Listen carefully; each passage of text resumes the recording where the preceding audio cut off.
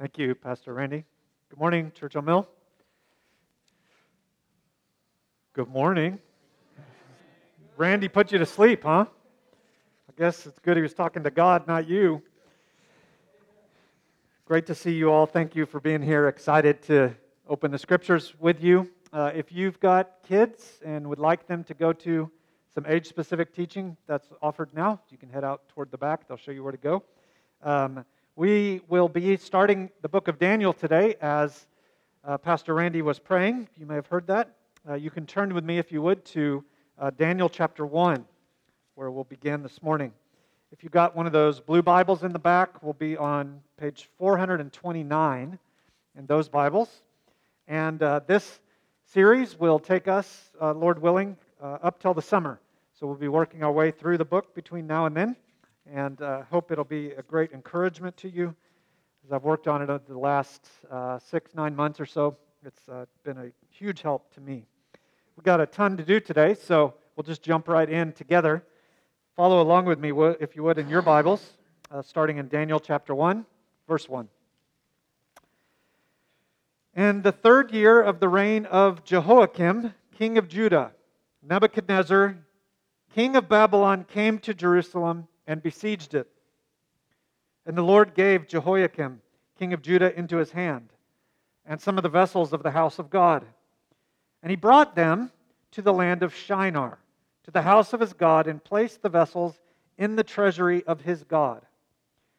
And the king commanded Ashpenaz, his chief eunuch, to bring some of the people of Israel, both of the royal family and of the nobility, youths without blemish, of good appearance, and skillful in all wisdom, endowed with knowledge and understanding and learning, and competent to stand in the king's palace, and to teach them the literature and language of the Chaldeans. Ladies, I guess they existed back then. Men with brains and bronze. Verse 5, the king assigned them a daily portion of the food that the king ate, and of the wine that he drank. They were to be educated for 3 years. And at the end of that time, they were to stand before the king. Among these were Daniel, Hananiah, Mishael, and Azariah of the tribe of Judah. And the chief of the eunuchs gave them names. Daniel he called Belshazzar. Hananiah he called Shadrach. Mishael he called Meshach. And Azariah he called Abednego. Hard times tend to provoke hard questions. Daniel chapter 1, verse 1 locates us in what was certainly a very, very hard time. The year was 605 BC. Families in Jerusalem woke up on what was supposed to be a day just like any other day, a day like today, where you get up and go about your own business in peace and calm. But that day they woke up to their city, the city of Jerusalem, surrounded by the Babylonians. When an army besieged a city in the ancient world, it means that they cut the inhabitants of the city off from the rest of the world. No people could leave, and no supplies could arrive. The object was to squeeze the city under pressure until the point that they would surrender. Or if not surrender, then they would turn on each other inside the city.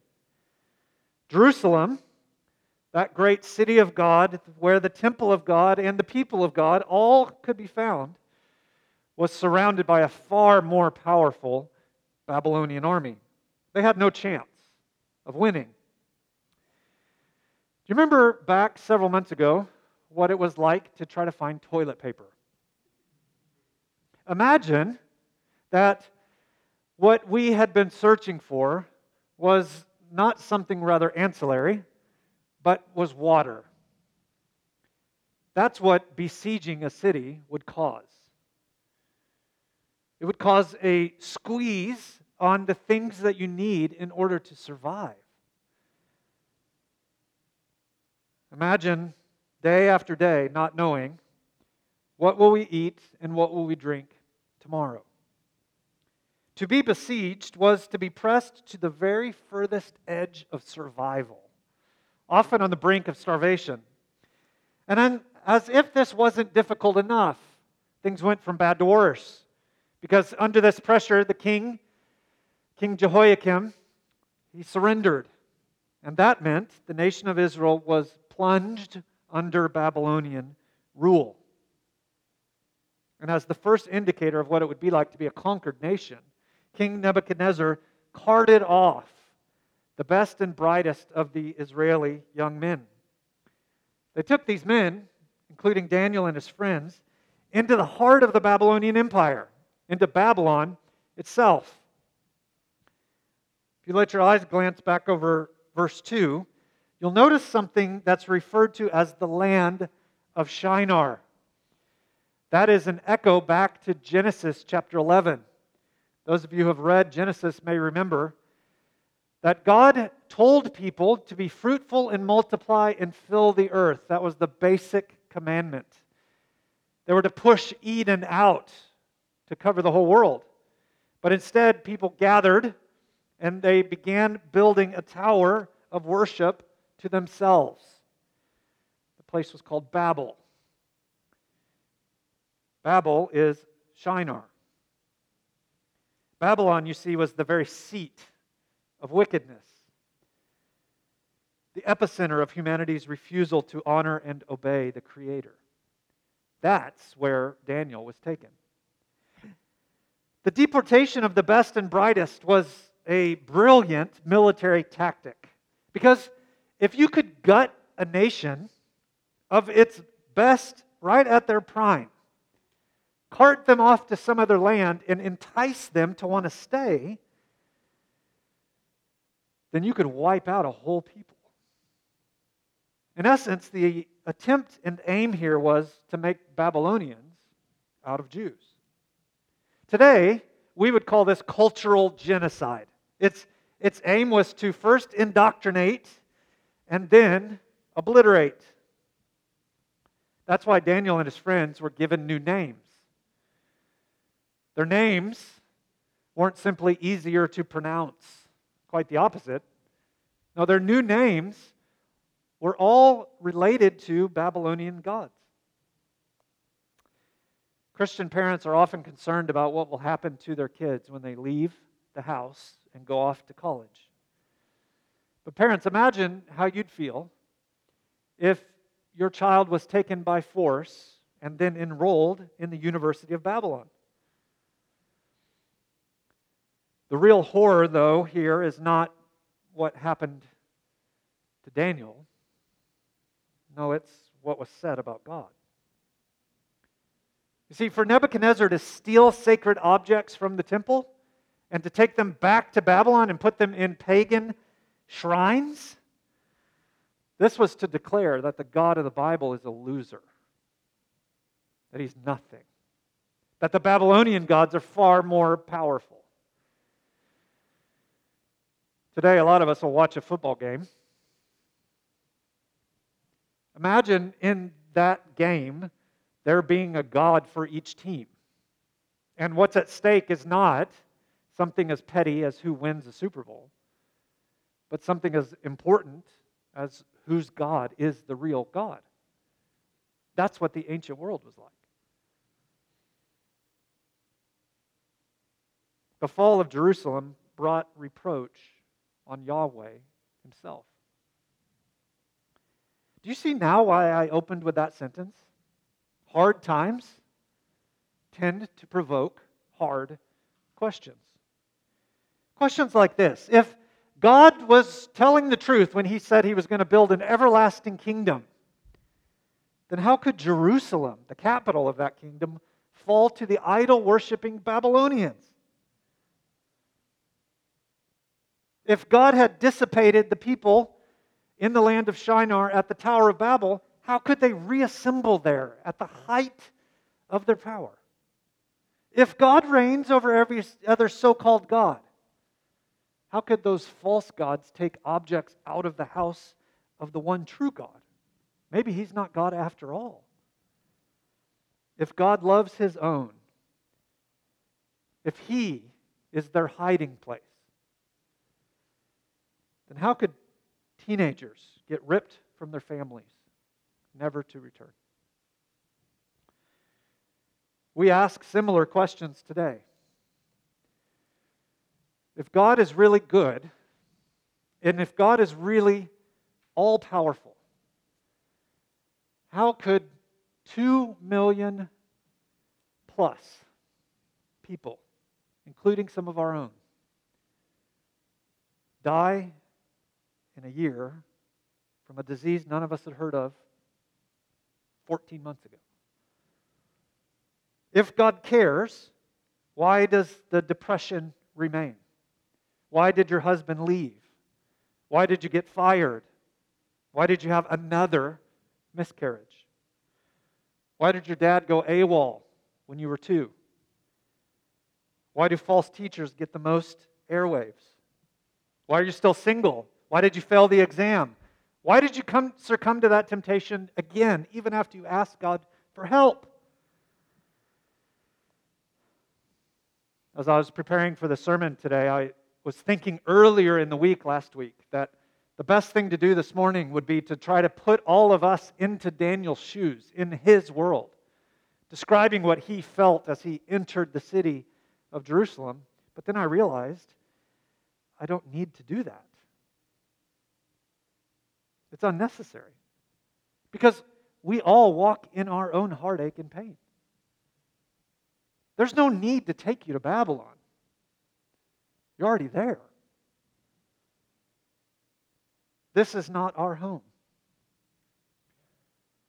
To be in exile is to be one that belongs to another place but not there. And if you're a Christian, then you are in exile. The world, you see, was broken in 605 BC, Daniel chapter 1. But the world's also broken in 2021. You might say we've all been expelled from the garden. We all live east of Eden, cut off from a place where there's no pain, no sin, no disappointment, no dark thoughts you can't seem to escape. Now, by the time the book of Daniel was written, several decades after the events happened in chapter 1, things had gone horrendously. Jerusalem had been invaded twice more. On the third occurrence in 587, the city was literally crushed. Homes were destroyed. Things were burned to the ground, including the temple. And all but the poorest of Jews had been carted off to Babylon. The city where God said, "I will dwell with my people," now was a heap of rubble. But make no mistake, all of that happened on God's watch. God didn't take a nap. He didn't go on summer break. He didn't take vacation. He didn't get caught up with something else and it slipped his mind. While the destruction of Jerusalem and the deportation at the Jews came at the hands of the Babylonians, they were simply agents of divine judgment.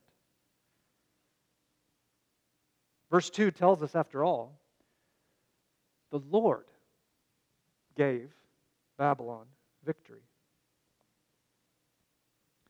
Hard times tend to provoke hard questions.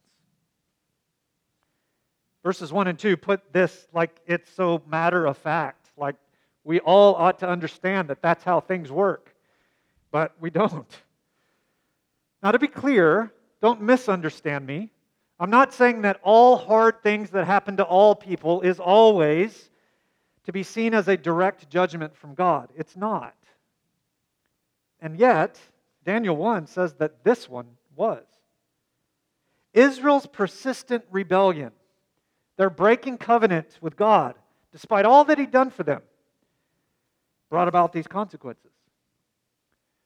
What we read about in the fall of Jerusalem was judgment. It was judgment deserved. Church, we ought not be surprised by the judgment of God upon unholy sinners. And the fact that that verse ruffles our feathers so much tells us a lot more about us than it does him. But we're getting ahead of ourselves. Can't cover the whole book this morning. Church, what truths ought we cling to when the God we hear preached in exalting language on Sunday feels like nothing but a massive disappointment on Monday? When King Jesus seems distant and his kingdom that we've heard so much about seems so far away. Does any truth satisfy on those kinds of days? Are there anchors that we can put down in the storms of life to keep us from getting a shipwrecked faith? Well, if there are truths like that, then once we've identified those truths, what do we do with them? How do we survive in Babylon? Well, these are some of the books, the issues the book of Daniel raises and addresses. Daniel, you see, was written to comfort, to encourage, to inspire people living in Babylon. And chapter 1 this morning will be just one chapter that gives us one humongous truth. A truth that you can cling to and it will be enough. Listen for it as we continue to read, would you? Starting in verse 8. But Daniel resolved that he would not defile himself with the king's food or with the wine that he drank. Therefore he asked the chief of the eunuchs. Can you imagine putting that on your resume? To allow himself not to be defiled. God gave Daniel favor and compassion in the sight of the chief of the eunuchs. And the chief of the eunuchs said to Daniel, I fear my lord the king who assigned you your food and drink. For why should he see that you're in worse condition than the youths who are of your own age? So you would endanger my head with the king. Then Daniel said to the steward, whom the chief of the eunuchs had assigned over Daniel, Hananiah, Mishael, and Azariah, test your servants for 10 days. Let us be given vegetables to eat and water to drink. Then let our appearance and the appearance of the youths who eat the king's food be observed by you, and deal with your servants according to what you see. So he listened to them in this matter and tested them for 10 days. Then at the end of the 10 days, it was seen that they were better in appearance and fatter in flesh than all the youths who ate the king's food. They had some weird vegetables there. So the steward took away their food and wine they were to drink and gave them vegetables. After watching their nation fall to Babylon, Daniel and his friends were ripped from their homes and carted off to the land of Shinar. Quickly upon arriving, they were admitted and their 3-year education commenced. New city? Check. New teachers? Check. New curriculum? Check. New names? Check. New diet? That's going too far. Now, it's not clear precisely why. Actually, if you read this story carefully, you'll notice it doesn't say why. Why did Daniel believe that to eat the king's food would be a compromise that he just couldn't make? Well, all that we know is what verse 8 says. He resolved that he would not defile himself. The narrative doesn't give us a precise reason why to eat the food would be to compromise his holiness, so it's best for us not to speculate.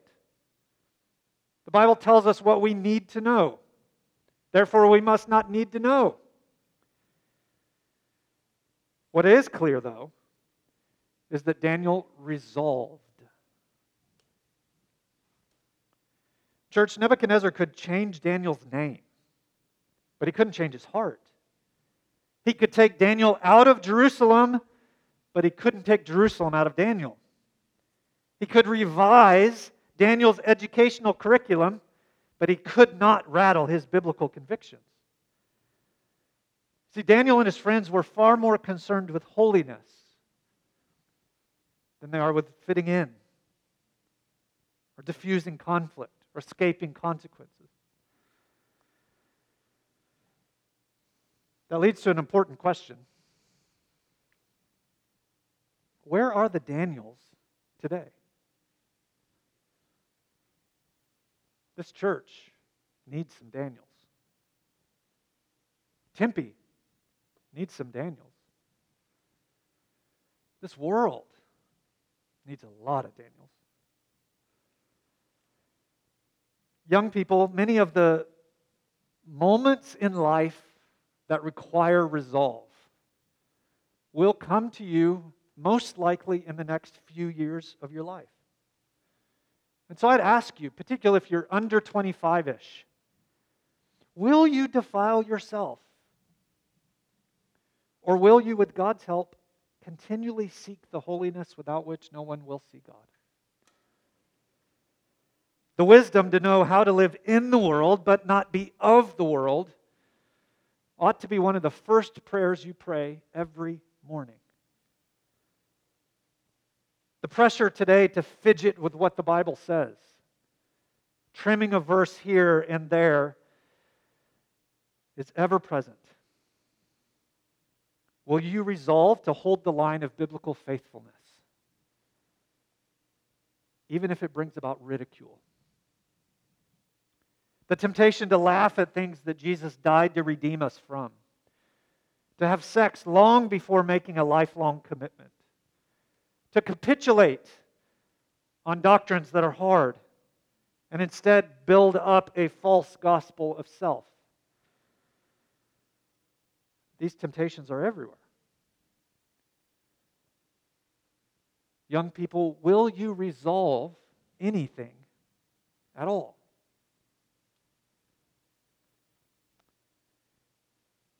This coming week, you will be pressed to treat your Christianity as a preference. But Christianity is not a preference. It's a conviction. If you invite me over for dinner this week, and I'm sitting at your table, we're having a great conversation, and I notice out of the corner of my eye, you open a can of spinach. I will eat it.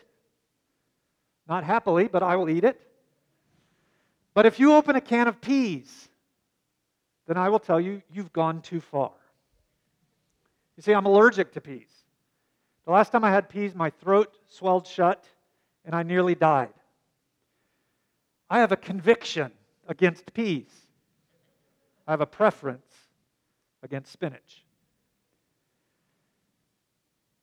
Young people, you are tempted and even told to treat your faith like it's spinach. It's not. It's peas. Now, understand that living with resolve means being a person of conviction. Not conviction about literally everything, as though everything hangs in the balance on what you do with that every little tiny moment. That's just not true. So don't make the mistake of thinking that this morning you need to resolve that every situation this week you will come in like a wrecking ball. Daniel didn't do that. Daniel apparently walked to Babylon. Daniel apparently accepted a new name. Daniel agreed to attend an education that could not have been more antithetical to everything he believed. You see, Babylon at this time was literally built on concepts of polytheism and concepts of dark magic. He agreed to become an expert in those topics.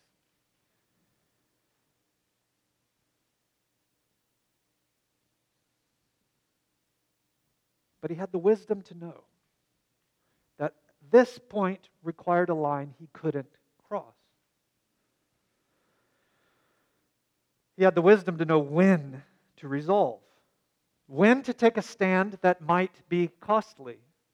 And notice, brothers and sisters, how he did so. I find this to be so instructive. Daniel resolved not to condemn everyone around him, not to ridicule and belittle them, not to tell them that they must do what he does. No, he resolved, and then in that resolution, he gave the kindness and deference of an appeal, of a question. And when he faced resistance, he came up with a practical strategy through which he could avoid what would be unholy, but not somehow presuming that on other people around him who weren't following his God.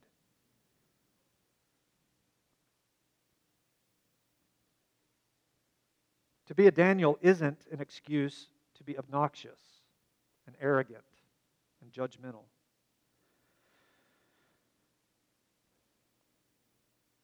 If you're young, I want to ask you, will you be a Daniel? Now, to those in the room who are a little bit older, let's say up above 25, particularly if 25 is in the distance, you will face the temptation to lament what you might call the demise of young people. You might be tempted to start many of your sentences with, "I remember when." But that so quickly becomes nothing more than the Pharisee praying in the temple, "God, thank you that I am not like other people." Don't forget in that story that Jesus said that one didn't go home justified. Older folk, we are not off the hook. So I don't ask you so much about Daniel. Instead, I want to ask you to consider, where are all the Josiahs? You see, during the most formative years of Daniel's life, his childhood, his preteen years, Daniel grew up in Jerusalem under the leadership of King Josiah. After years of decline, Josiah led the nation of Israel back into a great reform. Josiah was finally a king faithful to God, worthy of emulation. And living in Jerusalem as a young boy, Daniel would have recognized and saw as the law was recovered, the Bible was recovered in the temple. The place of worship was cleaned up. And far more importantly, the people of God repented, led by their king. Daniel knew what it was like to live with wisdom and resolve. He knew what courageous conviction in a sea of unfaithfulness looks like because he watched Josiah do it.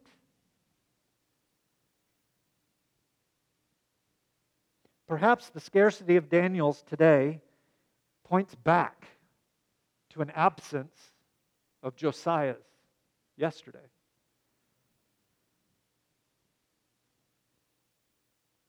May God change that.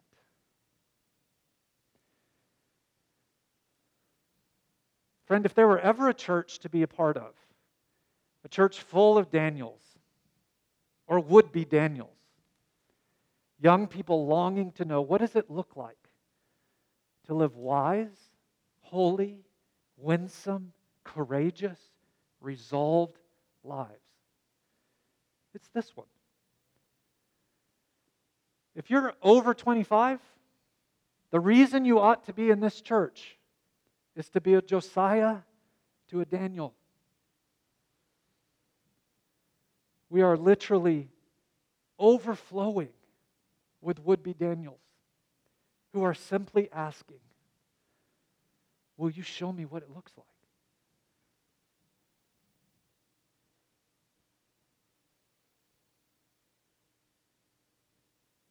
pray we're up to the challenge. Verse 15 indicates that despite a minimal diet,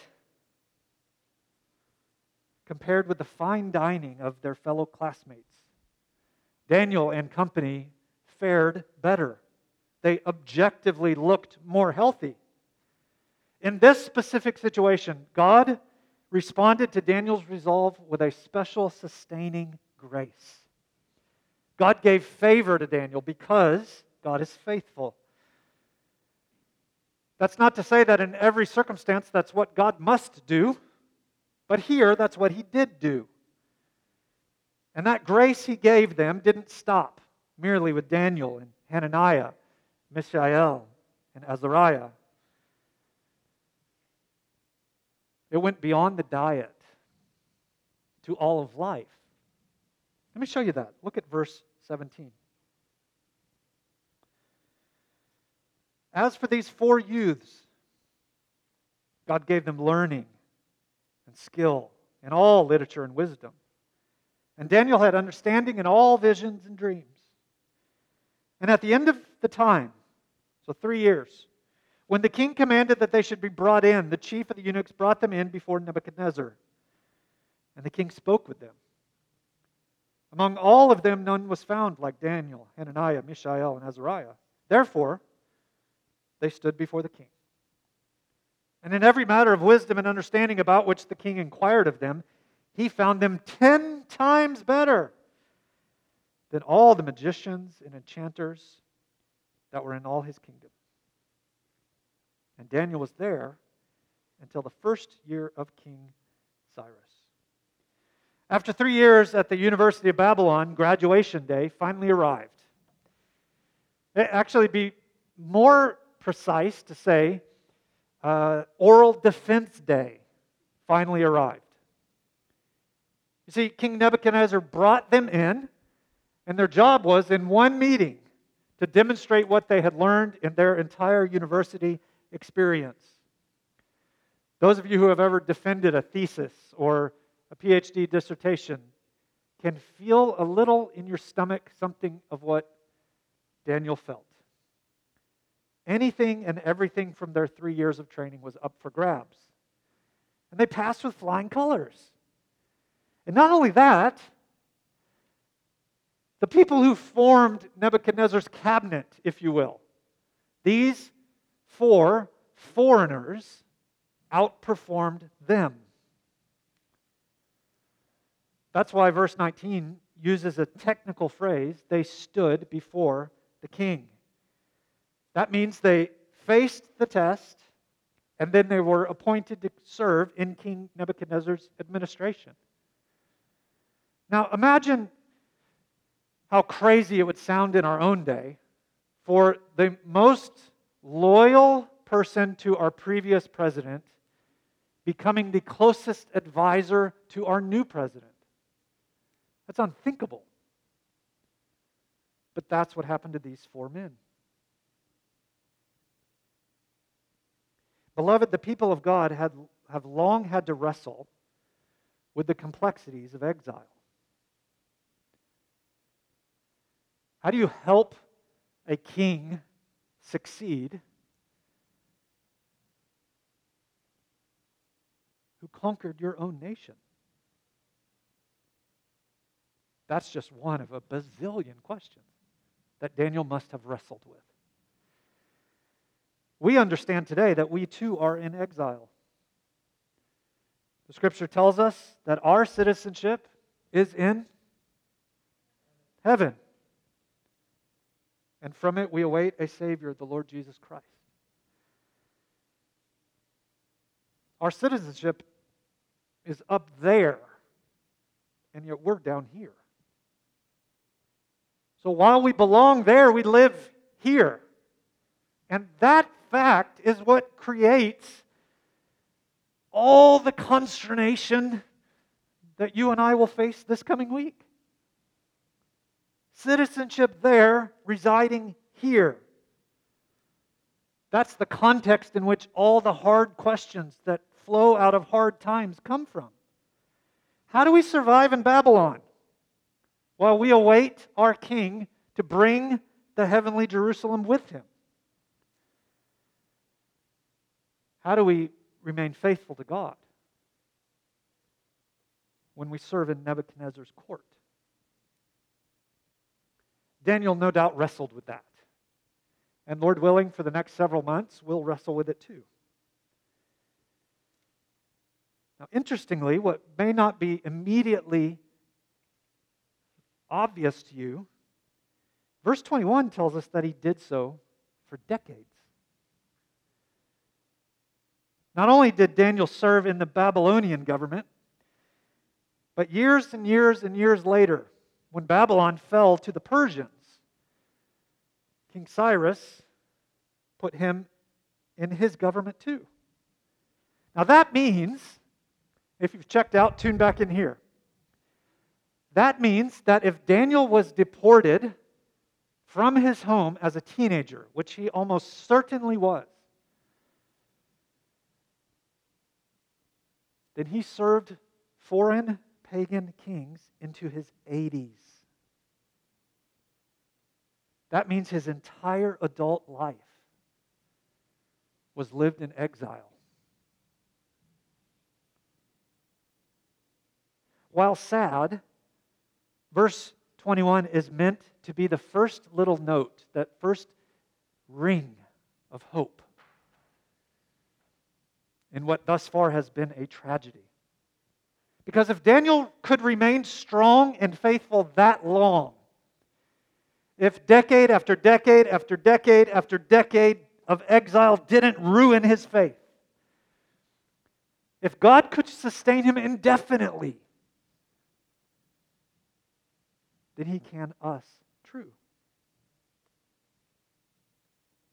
How? Well, church, what we need are not little trinkets for weak faith. What we need are God-sized ideas. Ideas that are big enough and strong enough to hold up the scaffolding of living in Babylon. Are you with me? Daniel chapter 1 gives us one of those ideas. And it's big enough and strong enough for what we need. This chapter tells us that our sovereign God will be gracious to his faithful people, even in exile. That idea, believed, meditated on, chewed on, regurgitated, chewed on again, is enough to be a Daniel. Our God is sovereign. You see that everywhere in this chapter. God does whatever he wants to do. Nobody limits him. No Nebuchadnezzar takes over his people without him sending him. Every other king and every other kingdom will come and go.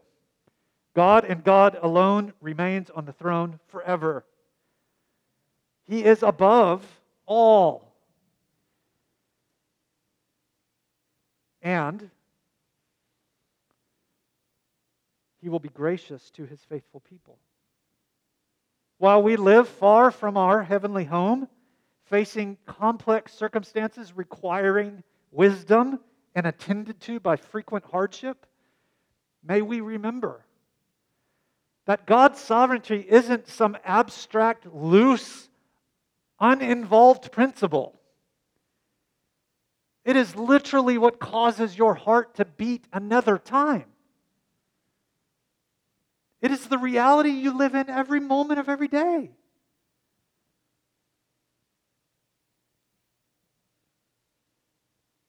And that sovereignty is harnessed into graciousness toward us. Wow. We see this in a particular way in this chapter. And as we begin to wrap this up, let me see if I could summarize it for you. It's summarized in a verb. Do you remember what those are? It's summarized in the verb gave. Maybe you saw it. Interestingly, it comes up 3 times in this chapter, once in each paragraph, and each time it's the key to unlock what's happening in that paragraph. It's brilliant writing. In chapter 2, it says, in verse 2, it says that the Lord gave His people into judgment. Friends, the Jews got what they deserved. God had told them exactly what would happen if they wouldn't remain faithful to Him.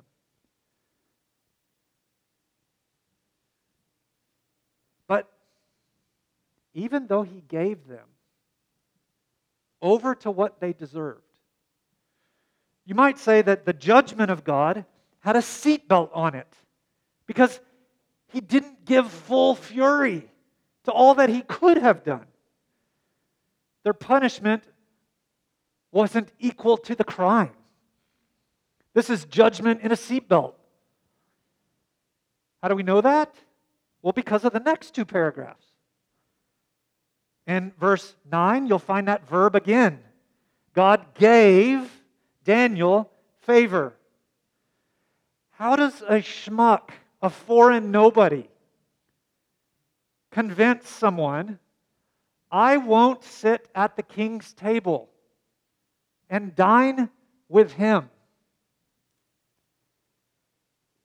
Instead, I'll eat the scraps that nobody wants.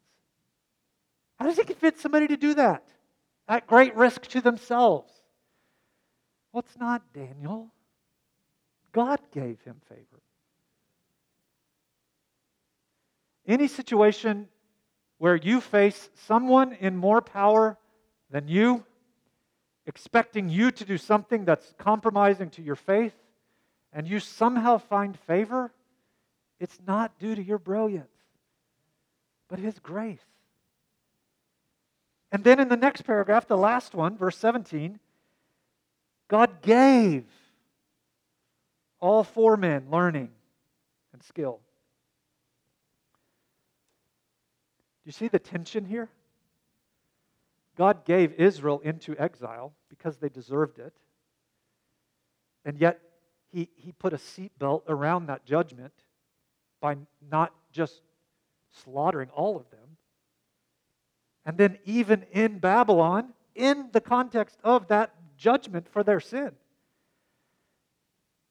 God gave them mercy and grace and hope and power.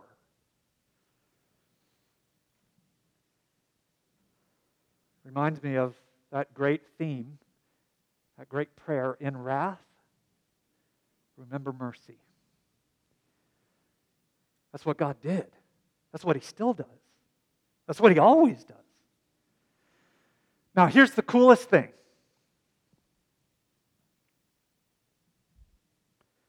Beloved, we can be more confident that that's how God does things today than Daniel ever could have been.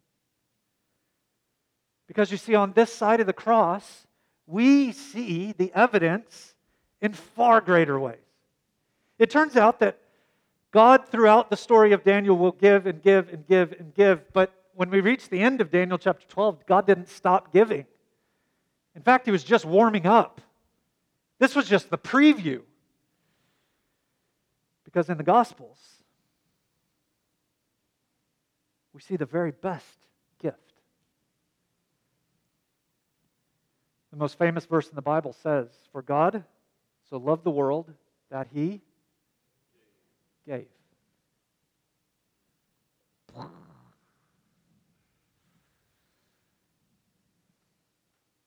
gave His Son. That Son, you see, was exiled from heaven, lived in Babylon, remained faithful to the Father in all things.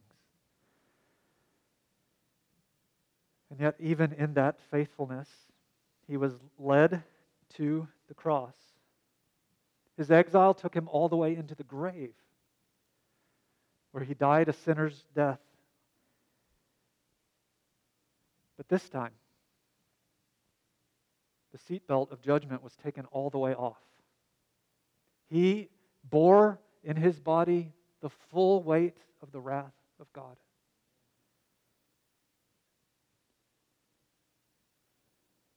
Judgment without airbags. Wrecked. Pummeled.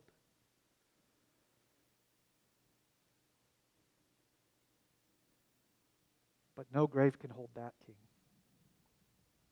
Our king got up. He rose again in victory, ensuring that exile is only temporary. Even if it's from teenage years into your 80s, that's but a blip in time.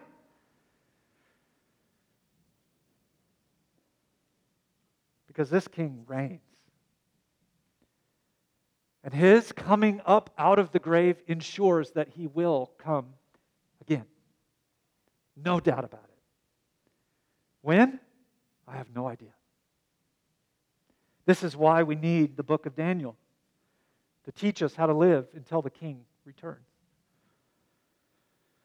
If you're here this morning and you don't know this Jesus Christ, in the meantime, I want to encourage you, non-Christian, to hear the rest of that verse.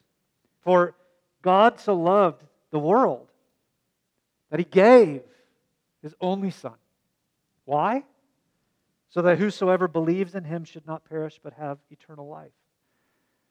The opportunity to be one who escapes the judgment of God, rescued from His wrath,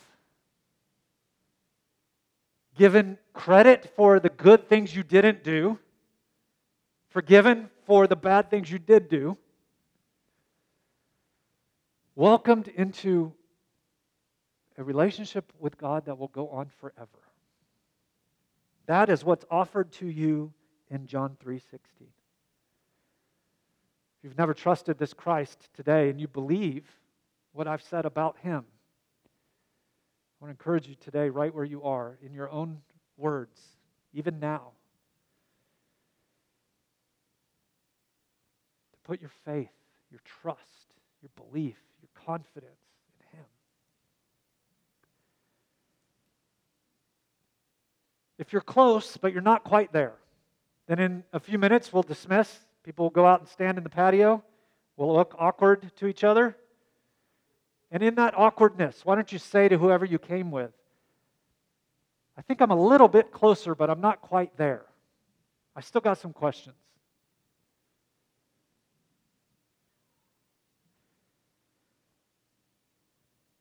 If, on the other hand, you're hearing me this morning, whether here in the room or online, you're already a follower of Christ, then would you heed this truth? Our sovereign God will be gracious to His faithful people, even in exile.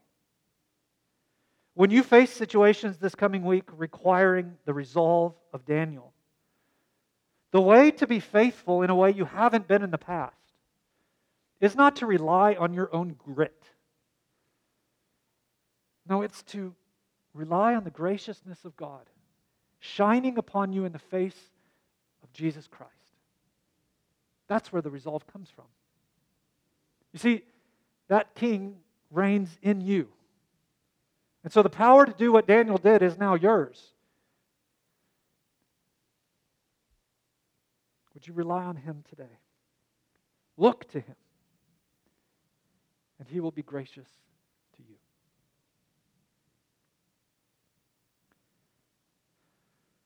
Father, we pray that you'd use these words this morning, Daniel chapter 1, for a time like this. Pray for the non-Christian in the room to yield themselves to a king who will only do them good.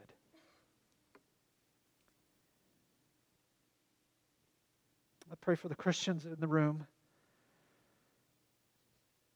to be awakened to the fact that they live in Babylon. We are so often enticed by the lights and the trinkets of this world.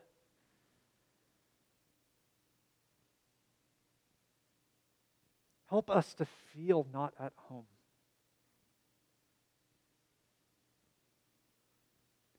then rather than despising the world and hating Babylon, help us to love the people in it that we might show them Christ.